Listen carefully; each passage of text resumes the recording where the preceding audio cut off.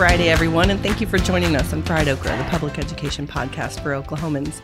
I'm Carrie Coppernall Jacobs with the Oklahoma Education Association. And I'm Alicia Priest, president of the OEA. Fried Okra is a weekly podcast where we get together to talk about public education issues in Oklahoma. We hope you'll join us every Friday. And we're joined this morning by a couple of newly minted, very fancy notary publics who also happen to be OEA members. Good morning, Betty Collins from Union. Good morning. I'm doing well, thank you. Good. And then we've got Heather Davis from Bartlesville. Hello. So we understand that both of you guys recently became notary publics so that you could help people vote by absentee. So let's start with you, Heather. What made you decide to do this? There were a couple of factors. One is my mom lives with us. She had a stroke about 6 years ago, and so to get her out is kind of it's kind of burdensome to begin with on a good day, but then during a pandemic, it's just not advisable. So, thinking of that, and then thinking I'm on our district's pandemic team, so I was hearing from teachers about how they in their compromised positions and compromised situations, it just was not advisable for them to be out at all. It's not safe thing to do according to experts, and so we have a tendency to give those experts some credence in our house. So I decided that I would do notary so that I could go to specifically those people, but then anybody else who needed it at their on their doorstep, and take all the proper precautions, that wear all the PPE, and let them still be engaged in the electoral process. That is awesome. What about you, Betty? What made you decide that you were going to go through this process? Much along the same lines as Heather. My son is a cancer survivor, and so I just have a big network of immune compromised people. That I know and I love, and in a time when we should be making things easier, making voting easier, I feel like our state has not stepped up to that challenge, and so if the state is not going to do it, then somebody has to. So I felt compelled to go ahead and get my notary, so that way I could help get people's votes counted and make it just one less burden for them to have to go to a bank, go to a post office, wherever, much like Heather said, being able to keep people safe, especially those immune compromised people that, just that they can't get out to their polling place. And especially now when we're not even sure where our polling places are going to be, I just felt that it was a good need. And it's something I can also use in the future with students. I teach at a high minority school, and sometimes our parents aren't really comfortable going to some of those other institutions. And if I can make that a little bit easier for them, then I'm happy to do that as well. Awesome. Well, what was the process like for you guys when you've got there's paperwork. How'd you do it? How did that magic happen? Well, the application process is online now. So I just completed my paperwork online, and then the very next day got response back. I also signed up my 18-year-old daughter. Oh, that's awesome. So that if I couldn't go and somebody needed me, surely she could go. Yeah. So we just did that online, and we got confirmation the next day, and then we ordered online, and that's actually been the thing that's kept the longest. They had a snafu with our order, and so then that postponed it by a week, and so I'm still waiting on my stamp. It should be coming this week, they've promised, so fingers crossed. Was it very expensive? It's a $25 filing fee, and then I think the stamp and bond were like somewhere around $45. Oh, I had no scale for that. Yeah. I thought it was super expensive. Yeah. $200-$300. So, Betty, have you gotten? No. Betty, have you gotten your stamp yet? We're public. It's under 100. Exactly. Betty, have you gotten your stamp yet? No, it is actually, I think, should be ready for me to pick up. The place that I ordered from had a local pickup option. Oh, cool. So I don't have to wait for shipping. So I should be able to get it, I think, this week. Awesome. Are you stamping everything? Is that your plan when you guys get your stamps? Because that's what I would do. I would notarize definitely going to practice everything. It definitely, yeah, you feel kind of fancy. Feel official. My mom was a notary when I was growing up. She worked for the the schools as well, and but she had the embosser, and that was really cool. Fancy. And so when I was ordering mine, I mean, there was a real draw to that embosser. $20 more, but there was a real draw there. So have you guys heard from people who are already like, will you sign my ballot? The only person that I've really been in communication with is actually my state representative, because she can notarize during the primary. She doesn't have a primary candidate or a primary opponent, rather. But during the general election, she won't be able to do that. And so I actually made a Facebook comment and just said, hey, I'll be your stand-in notary. And she's already reached out. And I was like, yes. Oh, that's awesome. I mean, it works out well in our neighborhood. And so nobody really specific, but I'm definitely excited to work for her. So we've all seen. Sorry, go ahead. Well, my state rep has said the same thing, that he knows. After the vote, we had a very long conversation, and I told him that I was going to get my notary, and he was like, well, I will gladly pass on names of people who need it. And I said, yeah. So he did check with me this week and said, are you ready to notarize? And I said, I don't have my stuff yet. So I'm hoping that we can work in a partnership with him as he's, talking to voters who are not going to be able to vote in person, that we can work out a partnership. Work out a network of who's got their notary, and that's awesome. Divide up the work. That's great. Absolutely.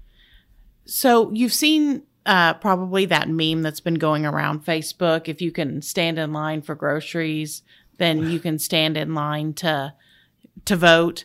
What do you think about that?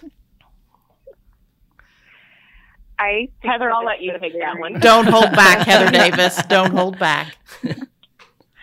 I think it's a very narrow-minded form, not of patriotism, but of nationalism, that only the strong in America get a voice. And that's, it's really bothersome to me. The people that I have seen share it have a real, they are unapologetically in support of some of the most damaging policies that our federal administration puts forth. And that's really bothersome to me, that is the state of our country. So I have actually, on a couple of them that I knew, one of them was shared by somebody whose husband I knew for a fact had to vote in mail because he needed assistance. And so I said, well, this would take your husband out of getting to vote. And she's like, oh, I not for those people. And I was like, but that's what you just said here. And then somebody else was like, well, this is the way that we should work. If you can't vote, then if you can't get to the polls, then you don't get a voice. And I just thought, wow, that is such a dangerous rhetoric in this day and time when the things coming out of Washington, D.C. are designed to tear down the American people. It's just a scary, scary meme for me. Right. I think about, when we were growing up, there are 4 kids. Who would want to take 4 kids to a polling place and have to stand in line for possibly hours? I mean, we've seen in what was it, Georgia? Some of them were in line for more than 4 hours. Right. And they're right. And during a primary, we teachers can do that because we are off. But during a general election, who's going to watch our kids for 4 hours while we go stand in line? I mean, I don't know. I watched Selma last night, and just thinking about, during this, I feel like we should just be making voting easier instead of making it more difficult, just in general. And there are so many other developed countries that vote in much more sophisticated manners than the United States, and give their citizens more options.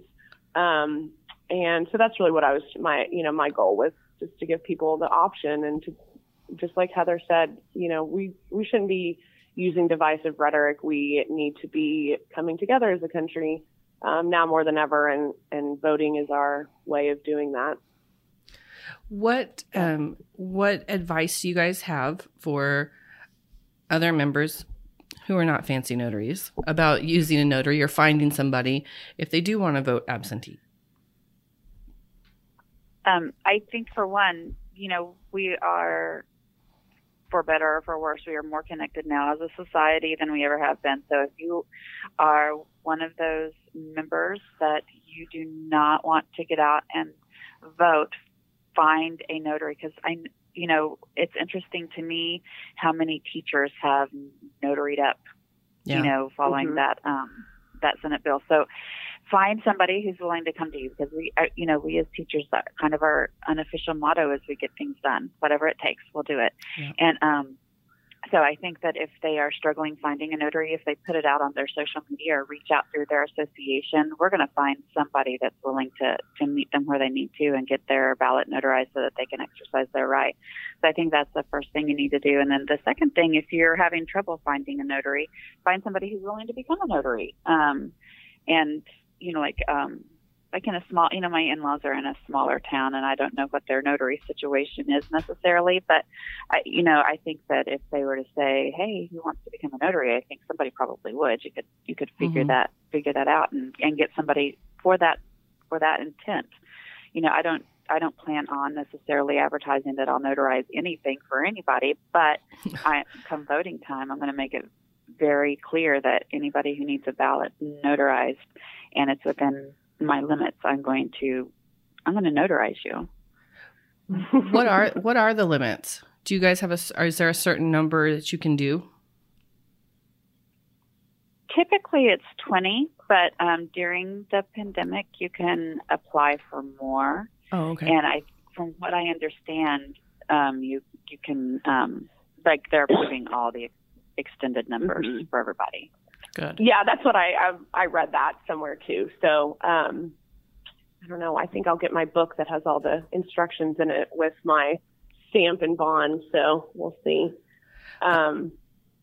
Yeah, I've driven people to the polls before, so this is kind of my way of contributing to that. I know Heather has too. So we're both just want to get the people out, want people to be able to vote, want people to be able to hear their feel like their voice is being heard, and that they are just as much a part of America as everybody else. Absolutely. I remember several years back, I posted out on Facebook that if you've never voted before and you want somebody to go with you, I certainly would do that. And I took one of my former students, and I think her aunt with her, and it's just, that's awesome. If you've never done it before, it can be a little bit nerve-wracking. Yeah. And so I think that a whole lot of, we talk about voter apathy because we don't have large numbers that show up at the poll, but I also think a whole lot of it is just intimidation, just from not I have a pretty strong personality, so it didn't bother me to go vote for the first time, but it certainly did, bother the student. And I just remember we left, and she was like, "I still feel like somebody's going to come tell me I can't do this." Oh. And so I just think that there's a whole lot of that goes on, and whatever we can do to get people to the polls and exercising their right, I think it's actually going to turn out for the best. And then the last question I had, do you guys plan to open up some kind of a side hustle where you're notarizing people's personal documents? Could make a little extra money because you can charge for that. You guys are both in the Tulsa Metro. I'm just saying there's a business opportunity I feel there on the side. I don't know that I would. If you were like, "Hey, I need this notarized," I probably would do it for you, but I don't know that I'm going to, hang out a shingle or anything. $2 to $5 a signature. Yeah. Maybe if Alicia stopped calling us to do things. And yet you still answer. I know. That was not a challenge to not answer when I call. Well, Yeah. thank you, ladies, so much for sharing your time with us this morning. And thank you for making sure others can vote. That's awesome. Yeah, Yep. we appreciate your time, Pleasure. too. Thanks. Thank you. Uh-huh. Bye. Bye-bye. This morning, we're joined by Sharon Reese, who works out in Shawnee. Good morning, Sharon. Good morning. And we are also joined by Victor Gonzalez, who's up in Stillwater. Victor, how are you? Great. How are you? Good. Good. So we wanted to visit a little bit with it being an election year about the PAC process for OEA. Alicia, can you give us a kind of an overview for folks who aren't familiar with FCPE? Yes, FCPE is our Fund for Children in Public Education, or what we call our PAC. None of our dues dollars go to support candidates, election process, and that sort of thing. That our members give over and above their dues to our Fund for Children in Public Education. And then those donors, then when there is an election coming up that the PAC wants to get involved with, we have an interview team of donors from that area. We try to get them first, and if they can't do it, then we go to surrounding areas and our PAC board and steering committees. And we have at least 3 people, donors to the PAC, interview a candidate, and make recommendations. So Sharon and Victor, you guys both have participated in that process. So Sharon, let's start with you. What is that experience like, being part of an interview team? Can you kind of walk us through what the members who are donors, what you guys do as part of that? Well, we have a set group of questions that we ask every candidate, and we try to word them exactly as they are on our information sheet so that each candidate gets a fair opportunity to answer each question. And the questions usually are kind of start with get to know you type questions, and then we kind of dive a little bit deeper and tell us how you feel about public education, tell us what you feel are some of the strengths and things that we can work on in public education. We ask them how their campaign's going, if they are door knocking. This has been a really weird year for them with fundraising. Oh, sure. So they've had to be kind of creative. Texting, we have found out from the candidates, has been a pretty popular way to reach out to their constituents. We ask them specific questions about things that are on our legislative agenda that gets looked at every year with our legislative committee. Twice a year they meet and discuss it. And it's been questions. They're not easy questions either about what they think about vouchers and charter schools, if they would protect our right to continue to payroll deduct our association dues. We ask them, I'm trying to think of some of the other pointed questions that we ask, but right now I can't think of the other ones. Those are the main ones that we happen to ask them. And it's a really great conversation that we get to have with them. And a lot of times we find that our candidates will ask us questions. Oh, yeah. Which is a really great way to build our relationship with them. So, Victor, what's the process been like for you? What's your impression of doing those interviews?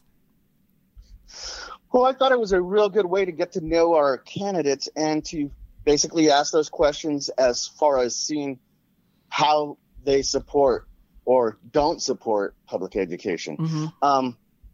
The biggest thing is just it's a really good way to get to know them. I mean, I knew the representative that we had that came in, and so we had those conversations. I know his wife and his son and everybody that I teach with within.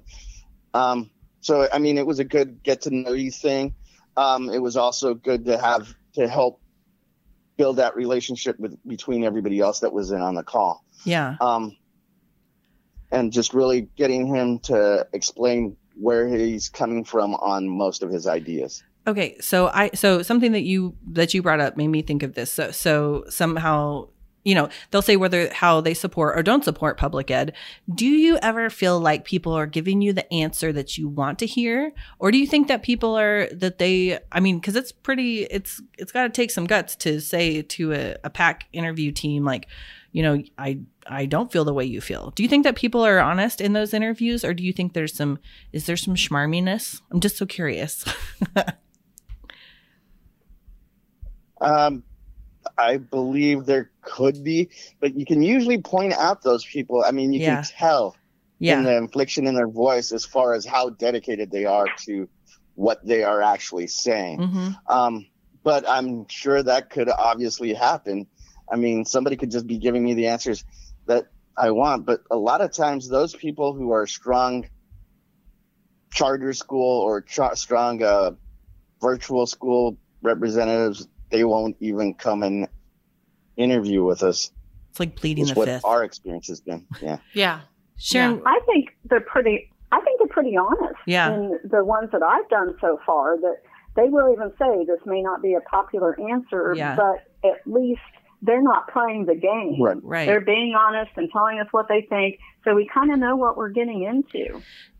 I mean, I'm sure that seeing them, even I know you guys have been doing interviews virtually, just seeing their faces it's just a whole different thing than if you were just to mail them a survey or just to even ask them, on social media or that kind of thing. It seems like you would get a closer view of what they really think or how they really are responding. Yeah, you can get a better read because we do send out and ask people to fill out surveys. Right. And you will find most of the time the survey answers and their in-person answers are consistent. And so that's good to know. That's true. So some people think that that we are going beyond education. What types, Sharon talked about the question, do we ask anything beyond public education policy issues?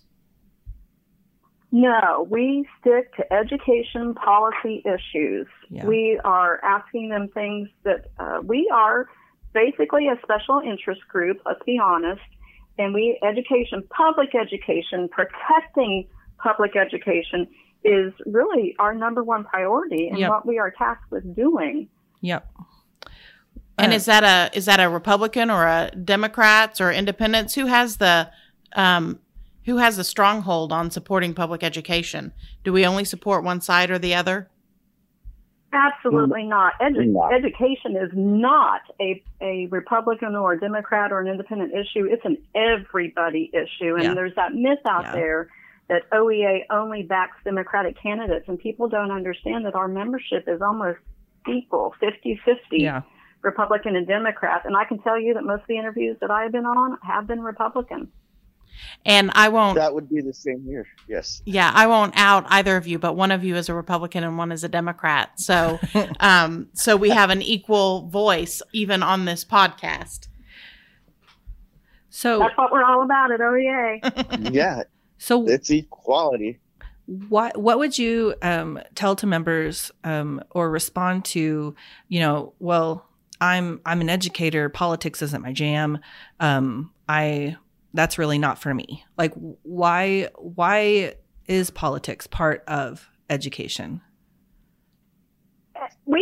Our legislators and our elected officials are making our laws, and they're making our education policy. And we have to have a say in that. Yeah. And they will, whether you like it or not, and whether you dislike or like politics, that's what we have to live with. Right. So it's our responsibility to go out and make a relationship with these legislators so that we can educate them on education issues. They have hundreds and thousands of pages that come their way every legislative session, and they can't know all the nuances of how this might impact public education.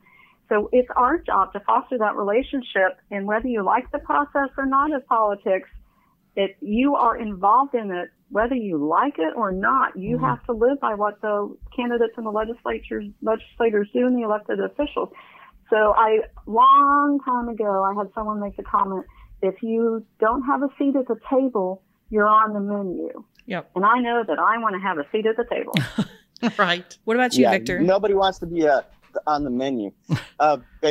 She's basically right. I mean, if we don't make sure that we have people that are on our side because they're making the decisions on how education is funded, and their only experience is what they experienced in public education if they went to public education, or if they didn't, we need to enlighten them on the broader concept. Just what they know is not exactly how it, what they think it is, isn't really what it is sometimes. Yeah. I mean, we only have our own, experiences and perspective, and not everybody is an educator. So, yeah. Yeah. So we know, I mean, you guys are both on here and you've done PAC interviews, and the way to get on a PAC team is to donate to the OEA Fund for Children in Public Education. Why do you donate above your dues dollars into that fund? Why is that important to you? I don't even look at it as a donation. I look at it that I'm investing in our Fund for Children in Public Education. And it's important that we have our Fund for Children in Public Education so that we can show to these candidates that put themselves out there. And we have to respect that. And we can do that by making a financial contribution to their campaign. And it also says, hey, we believe in you and we appreciate what you're doing. Mm-hmm. And we hope that when you get to the Capitol that you will protect our interest in public education. Victor, why do you give to PAC? A lot of the same pretty much the same reasons. I mean, I want to make sure that we elect officials that are pro-public education, mm-hmm. that I invest in people who are going to be investing in me, mm-hmm. as far as in the public education and what I do, and not working against us. And to me, the small amounts that we do donate, I mean, it may not make that big a difference, but at least it does something as far as showing who we want to represent us. Right. As individual teachers or support professionals, we wouldn't be able to give enough to a candidate to make that much of a difference. But when we look at all of our members statewide and pool all of that together, that's where we can make a difference. And so, Alicia, a question for you. How much do you have to donate to be able to participate in interviews? $1. I mean, yeah. You can donate $1 a month. It doesn't matter. As long as you are a donor to PAC, mm-hmm. that allows you to be a full participant in all of the PAC activities that we do. And you can donate to PAC at okea.org/FCPE. Stands for Fund for Children in Public Education. So thank you so much, Sharon and Victor. We appreciate your time, and we appreciate you guys grilling our future lawmakers. Yes. Thank you. Thank you. Thank you both. And welcome to Alicia's morning announcements. So we have some things to be on the lookout for. Be on the lookout for information on our Summer 2020 conference that will be held virtually July 13th through 17th. There. Numbers are important in some people's world. So make sure that you look at the website, read your emails. We'll be putting out lots of information on it. We are in the planning stages. We have breakout sessions on trauma, racial and social justice, educator voice and educator quality. That's mm-hmm. For certified and support professionals. And no matter where you are on the career continuum, mm-hmm. We have sessions specifically designed for early career educators and ESP, our support professionals, and for leadership and association issues. So if there is a breakout session, we've got it planned for you. It is going to be quite a conference. You know, usually we only get a day of learning with our summer leadership. We have 5 whole days. And it's PD you actually want to go to. Right. Timely, relevant. Yeah. Not boring, even though we're going to be doing it on Zoom platform, we will make it interactive. Yeah. But you can still wear sweatpants. But should you wear sweatpants? That is a different question. Yes. You should. So, also, many of you took our Come Back Safely survey June 1st through 9th. And we will be rolling the results out of from that survey. Almost 3,000 people took that survey. So it's super interesting. Compared to the budget survey that barely 100 people take. It's within the budget's survey's not everybody's jam. So make sure you are looking for information on that. We do have a web page set aside for that, don't we? When it it'll comes be at back. OKEA.org/comebacksafely. We'll have all of that, all the graphs and charts and info. It's really interesting, and because so many people participated, it's just such a good sample size of the state. I'm really excited to release all that. Yeah, from every corners of the state, and every job classification within public ed is fantastic. And the last thing I want to talk to you about, to be on the lookout for, is our election guide. Maybe you know that there's an election, primary election plus a state question on the ballot. What? Yes. When? June 30th. And we know that we heard yesterday 87,000 people have signed up to get absentee ballots. Holy smokes. So people are already... It's like a football game. Yes, and they have until June 23rd to request a ballot. Although I wouldn't wait till that last minute because you got to send it back in. And you heard earlier on the podcast about the importance of having notaries available. And so back to the election guide, though. Yes. I know, Carrie, that you are... putting that together, and are we telling people how to vote? No. Thank you for asking that, because I think that's a misconception, because it's something that the legislative team and the communications team have worked on together.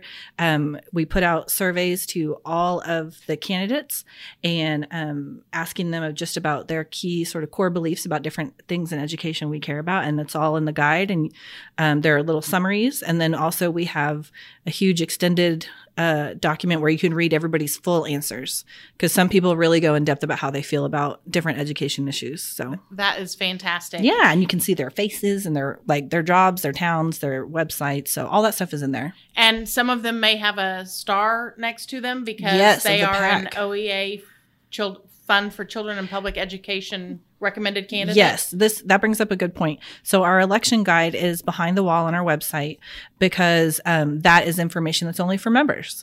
Our members contribute to that pack, like we have talked about several times, and go through the interview process with candidates and select folks that you guys want to recommend, and then that information is for our members. And so that will be behind the wall. So if you have trouble signing in, just go ahead and reach out to you can reach out there on the website and get your password reset and all that good stuff to check it out. Cause it's really comprehensive for the whole state. And also there are a ton of local elections. I mean, dozens and dozens of school board elections, maybe 5 or so bond elections coming up in June. So, I mean, everybody, it's gonna be a huge election. Yes. Everybody, regardless of party, has something on the ballot with State Question 802, but also Senate candidates, and there's Corporation Commission for Republican primary across the whole state. So there's something on everybody's ballot. We got a GOTV. Get out the vote. Yes. Absolutely. Well, thank you for joining us today on Fried Okra, the public education podcast for Oklahomans. I'm Carrie Coppernall-Jacobs with the Oklahoma Education Association. And I'm Alicia Priest, president of the OEA. Please remember to subscribe, rate, and review Fried Okra on Apple Podcasts. If you have another platform you would like to see Fried Okra on, or if you have any other questions, reach out to the Fried Okra Podcast at gmail.com. friedokrapodcast@gmail.com. We hope you'll join us again next week. Until then, keep fighting the good fight for public education.